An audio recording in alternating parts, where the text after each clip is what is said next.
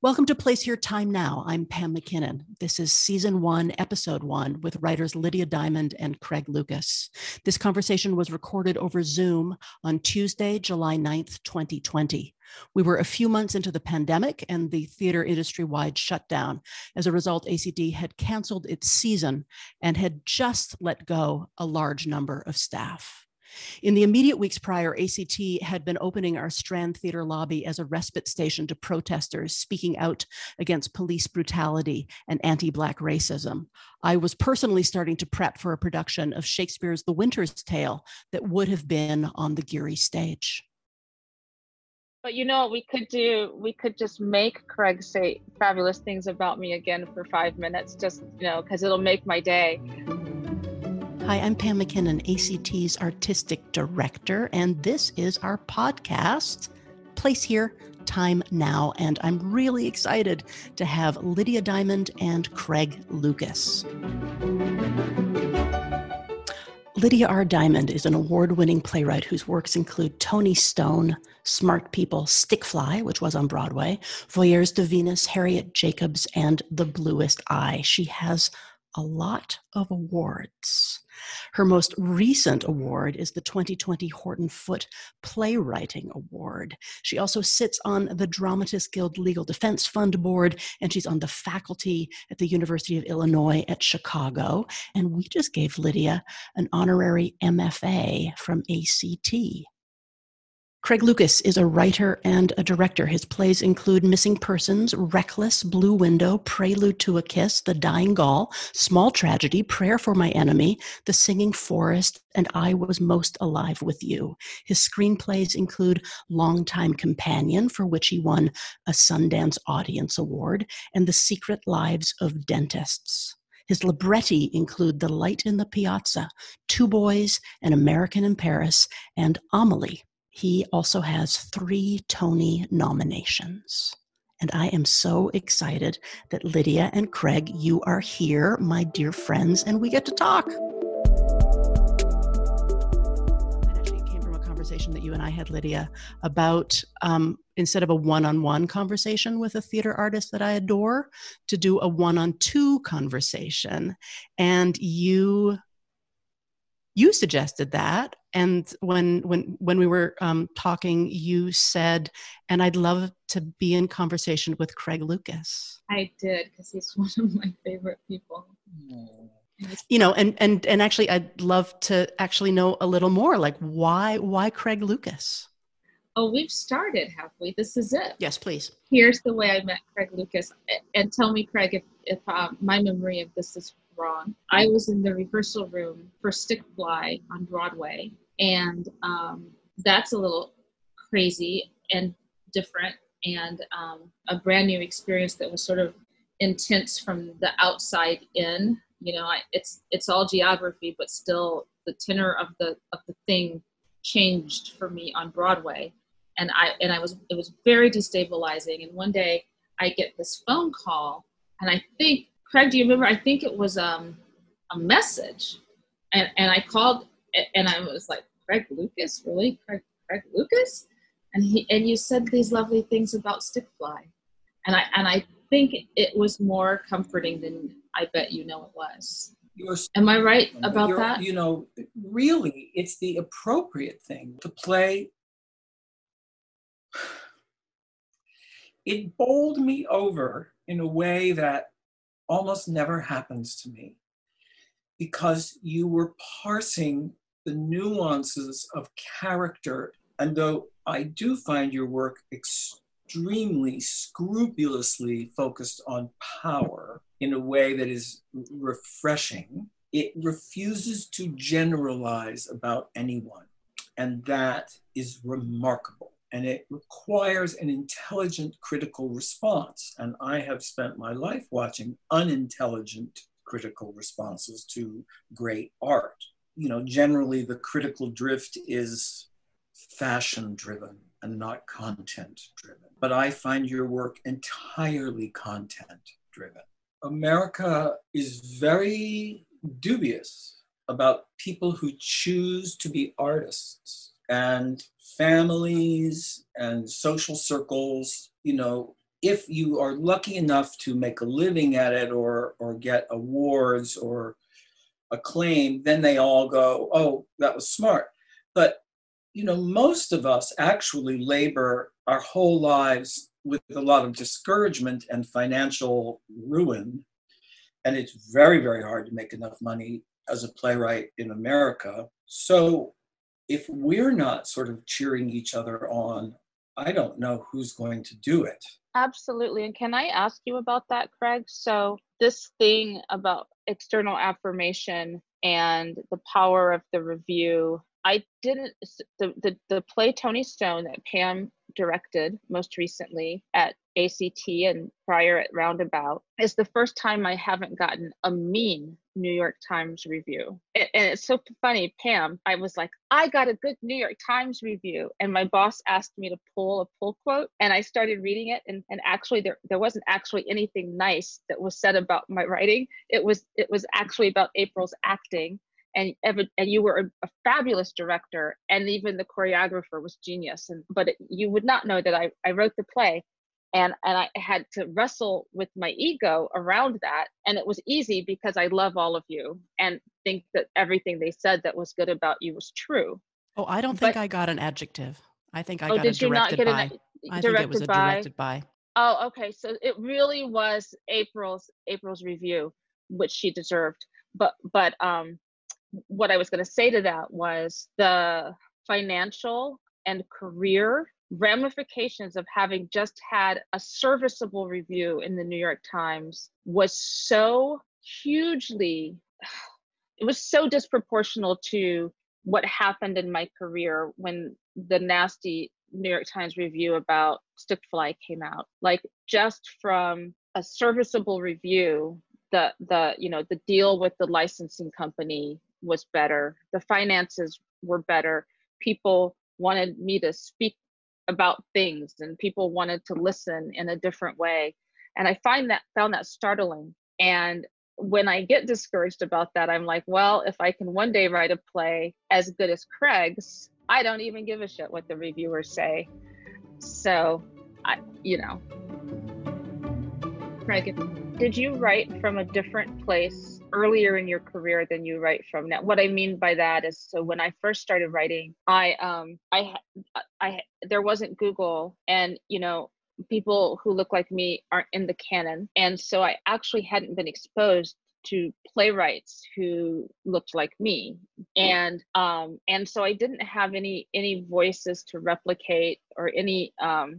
I see my playwriting students, they have to write like somebody else for a while before they find their voice. But I didn't have that, which was probably good and bad. But I also had this great moxie. I thought I was inventing a thing. I thought no one's ever put erudite Black people on stage having, that are contemporary, having conversations with people of other colors that aren't necessarily exactly only about white people killing them, and only urban or rural or historical. I just didn't know of Alice Childress and people like that, Adrienne Kennedy. But because of that, I wrote from this place of, I know things, because everyone does when they're 24. I have a thing to tell the world about how racist they are and how sexist they are and how xenophobic they are, and I'm doing something that matters. I'm doing it, and that was an easy place to write from because it's easy to spew anger, but as I got older and I had a son on the autism spectrum, which means absolutely nothing, just because his brain is remarkable.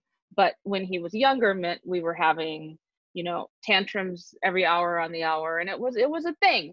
And my then husband was ill, and life got really hard and humbled me. And suddenly I didn't know anything. I just felt like I didn't know anything. And plays started coming from a place of questioning. And I found it harder to write when I felt I didn't know anything about anything, but the plays got better. What you just described seems to me to be a course in wisdom, that young people do think they're immortal, and they do have the luxury of thinking simplistically. And then life comes at you. You know, I became an active alcoholic and drug addict, and everybody I knew got sick and died. And so I didn't handle that very well.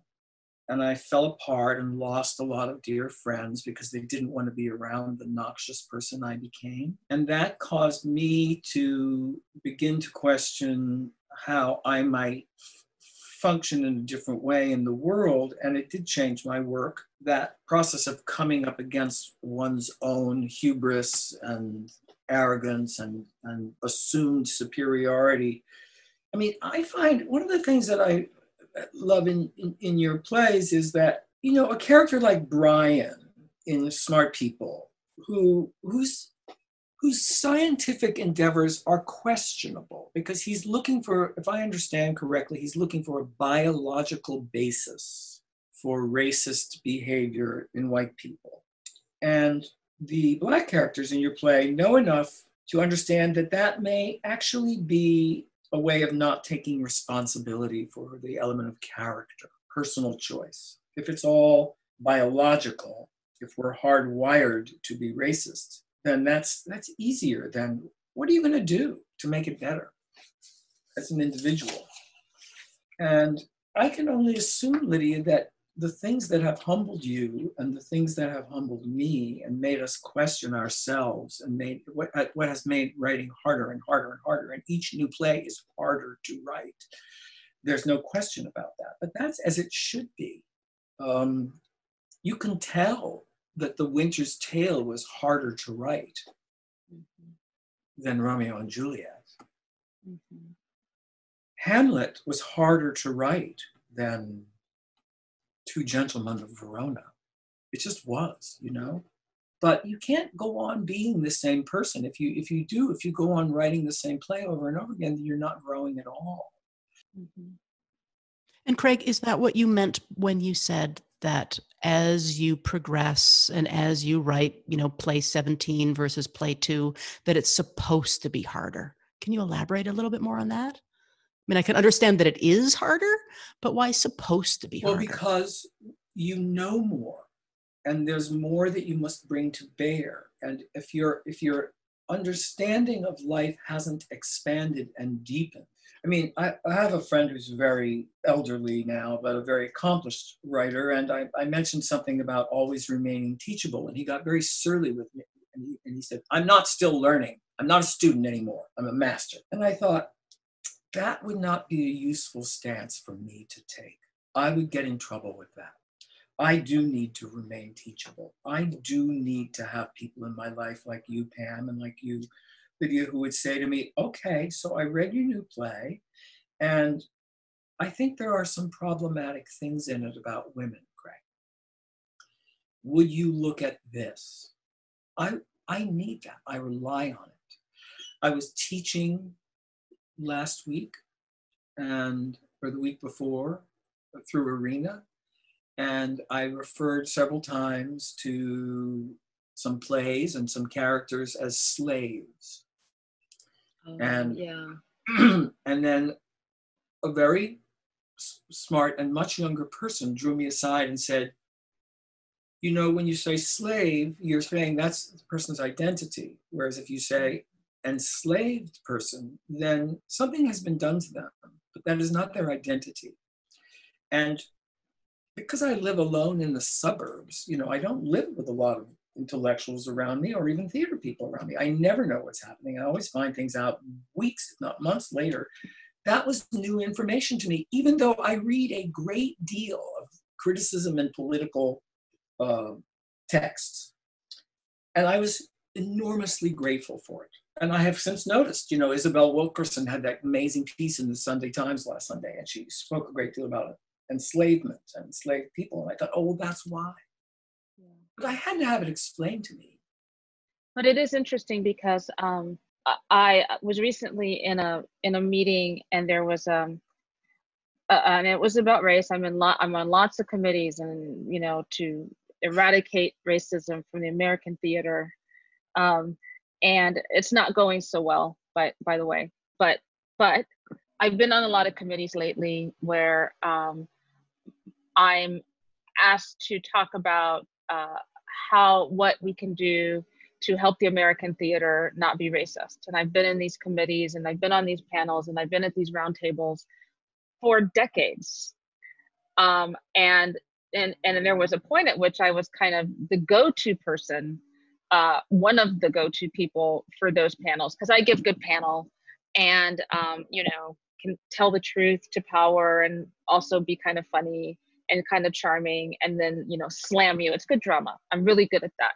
But I had said to a couple of people who were leaders in the community about 5 years ago, I think I'm going to absent myself from this conversation because I feel as though I'm saying it very clearly and nothing's changing so much. And I'm just finding myself becoming really, really bitter.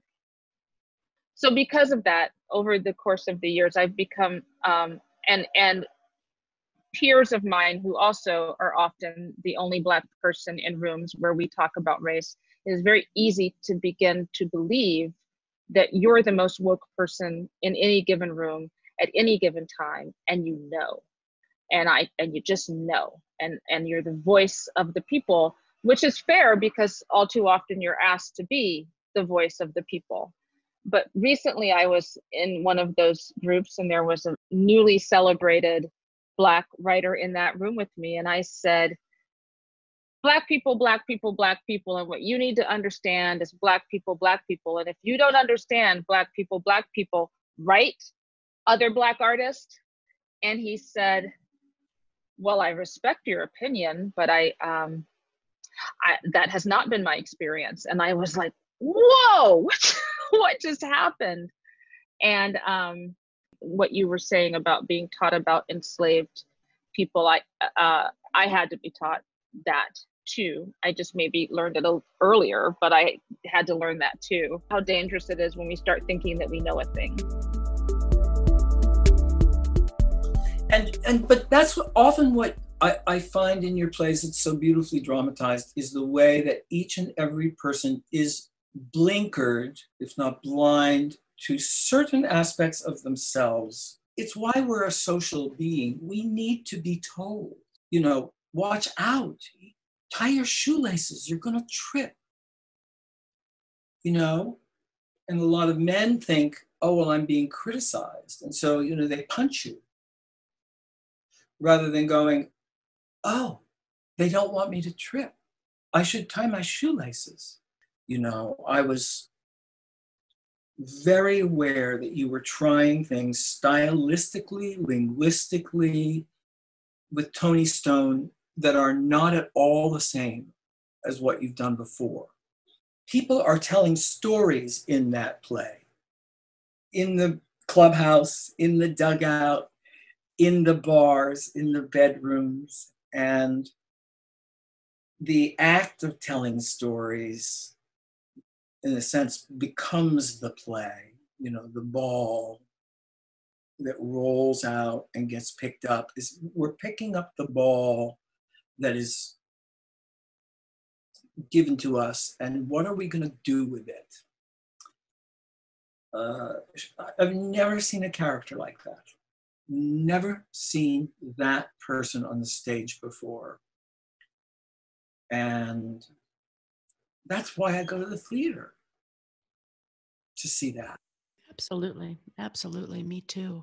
Can I ask a selfish question? We're talking about, trying to remain teachable and open. I still feel that I'm a very new artistic director. I know the two of you mainly as a director in the rehearsal hall. So we have, a friendship that stems from that. Do either of you have advice for me as an artistic director in this moment?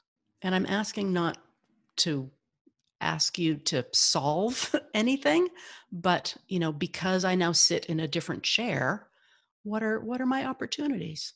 I want Craig to go first. I have to think about that. I would love to see, Pam, all of the not-for-profit theaters, and of course the commercial producers too, producing more plays by non-white writers. I've been somewhat associated with a musical theater writer who has taken, it's taken 20 years for anyone to do his work. And I've watched it happen and wondered, what is going on here? This is a brilliant person. And he just won the Pulitzer Prize. But what That's who I was in the room with. That's who was like, no, that's not my experience, Lydia. He's wonderful. But, I've watched and wondered, why is no one doing the work? So primarily, I think the more stories that are getting told, the better.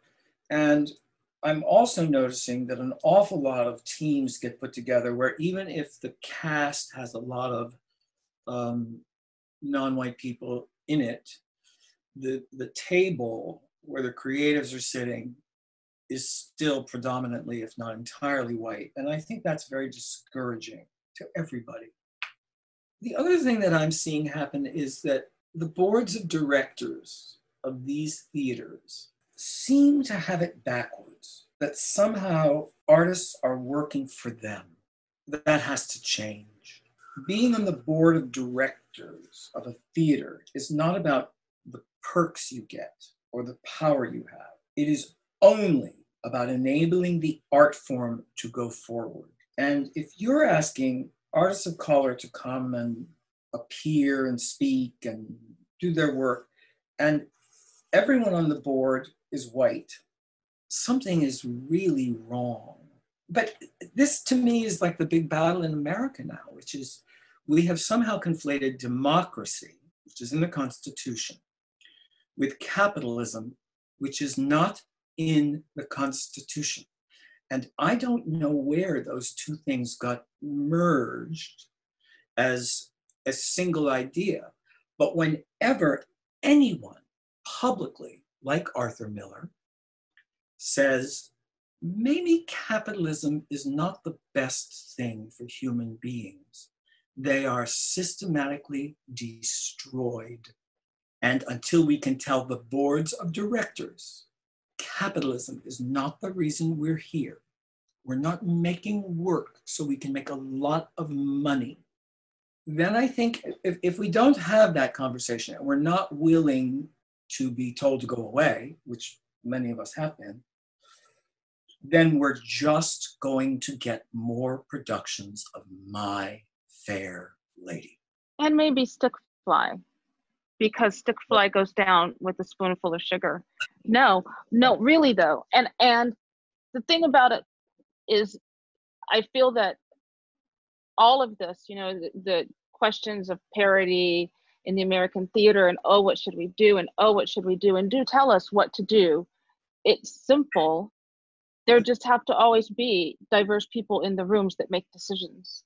And then it all plays out naturally, because you need somebody in the room who can say what Craig just said. And I think that what's the problem with the American theater is the same problem with the country. It's racism. And I like about you, Pam, that your politic is very sophisticated and evolved, and you're very good at hearing people. Just like you asked this question, I've never had an artistic director. No, that's not true. Lately, everybody's asking that, but I don't know that they always mean it. But I feel, Pam, that you are genuine. When we have talked about racism in theater, and when we have talked about racism in general, and when we have talked about gender parity, and when we've talked about it in terms of how it works with your own theater, it doesn't feel like it's about you. It doesn't feel like what you're talking about is, how can I performatively be inclusive?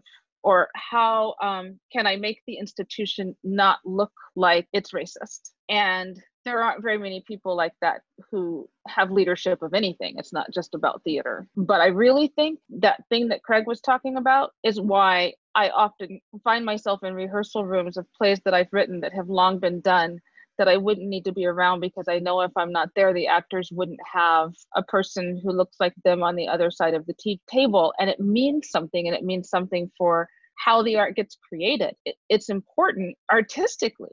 And I think too often theaters, artistic directors say that it's important politically. If somebody should, we can't have the white person direct this play because then it will appear that we are racist. Well, it actually wouldn't appear that you were racist if 50% of your artistic leadership was a person of color, and 25 to 50% of your board were people of color. And that's the part that's frustrating. And that's the part that makes me very cynical about America, because I don't think we're going to have a program and have some Black interns come in because we're going to fertilize from the ground up. It's going to do anything. There are tons and tons of graduates from theater programs and brilliant people who've been running small theater companies. It's not even, I've seen artistic directors think they have to reach down to diversify, and it's ridiculous. It's fictional. So I don't feel like I'm preaching to you, but I feel like it's a good question that other people can learn from around that. But also, I have no faith, because that's what people have been asking me to tell them for 30 years. To me, that says that I guess what a theater company has to do to want to be inclusive and open is actually want to. I feel like the problem with these big theaters across the country is the same problem with America, which is we stand apart from our own racism, and we think that when we do something that's to diversify, we're being altruistic. And at the core of it is this, I think, white supremacy. I think there's a sense that I get from people that actually they do it better. And, you know, we started about, oh, now I'm going. In general, people don't like it when a person of color does a thing that they think they do better. And you need to write like a Black person. And maybe even if it's not a great play, I feel really comfortable producing it because it affirms what I know. I can consume that play because it makes me feel better. And so, yes, everything that Craig said, and I have great faith that you're doing that. But what I don't like feeling fetishized. I don't feel like I want a theater company to want to commission me so that they can have a Black person. And because I'm one of 5 Black people, I don't like this idea that there can only be, 1 or 2 of the Black women. And, we're going to do a play this season. And so it will be Katori Hall or Dominique Morisseau or Lydia Diamond or Lynn Nottage. And that makes me sound like I'm being presumptuous. I'm not saying what I'm not saying. I'm not elevating myself. I know exactly what you're saying. Yeah. Yep. But that's another thing. Artistic directors need to not be lazy and actually have read some work that's written by people of color.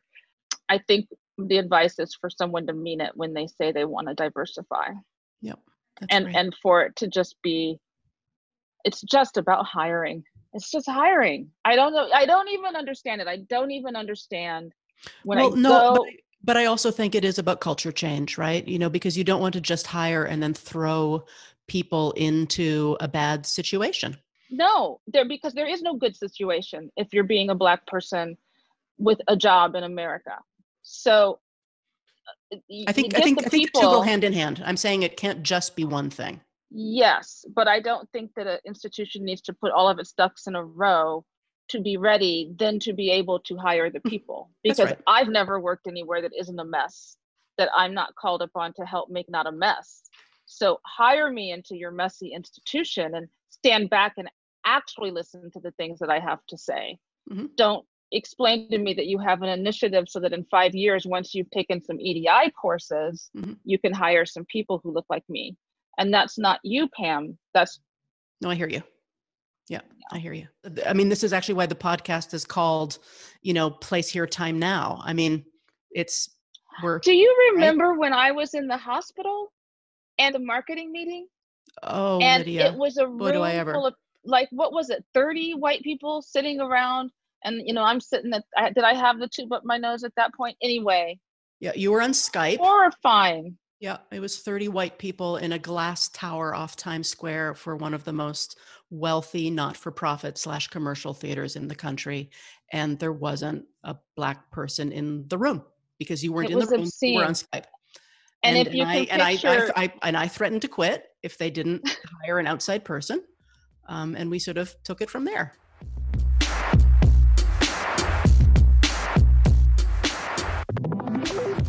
So this is a podcast called Place Here, time now.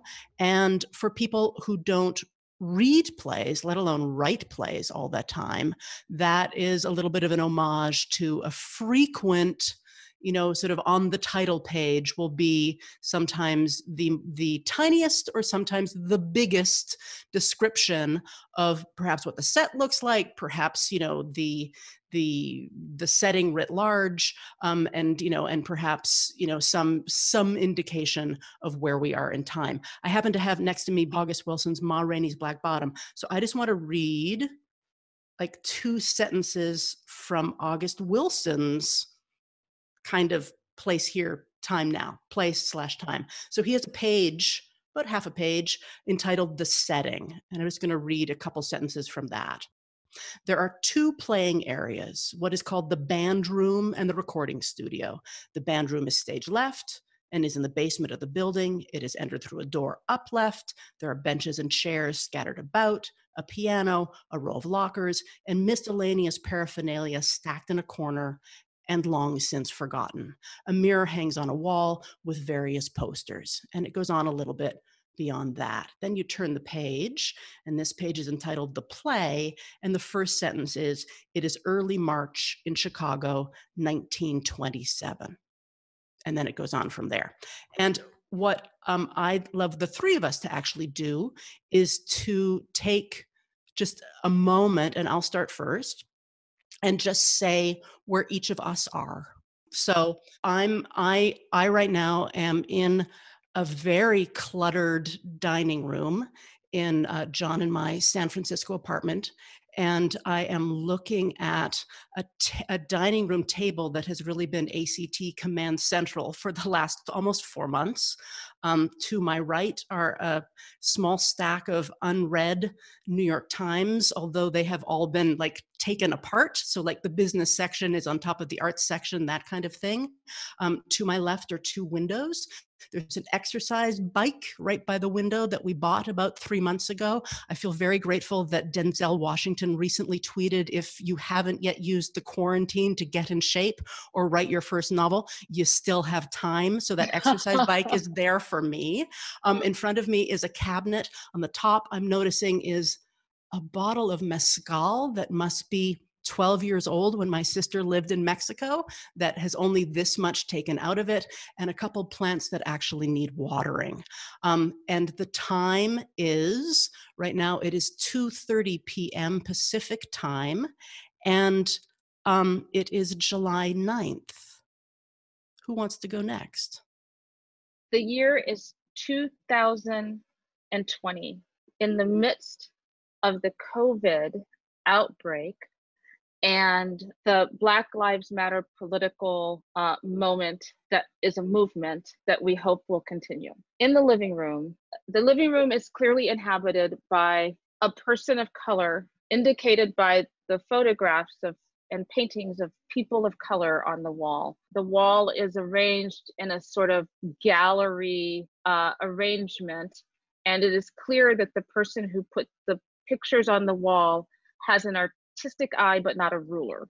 There's a staging area in a corner of the room by built-in bookshelves that a chair and a table and computer have been moved to, so that the inhabitor of the house can zoom and look smart. On the floor is littered with cords and cords, spaghetti of teenagers' gaming paraphernalia. It overwhelms the living room, and there's a single plant on the fireplace mantle that is alive because it's only 2 weeks old, and there shamefully are 3 artificial plants that look really real because the inhabitor of the house spent too much money on them.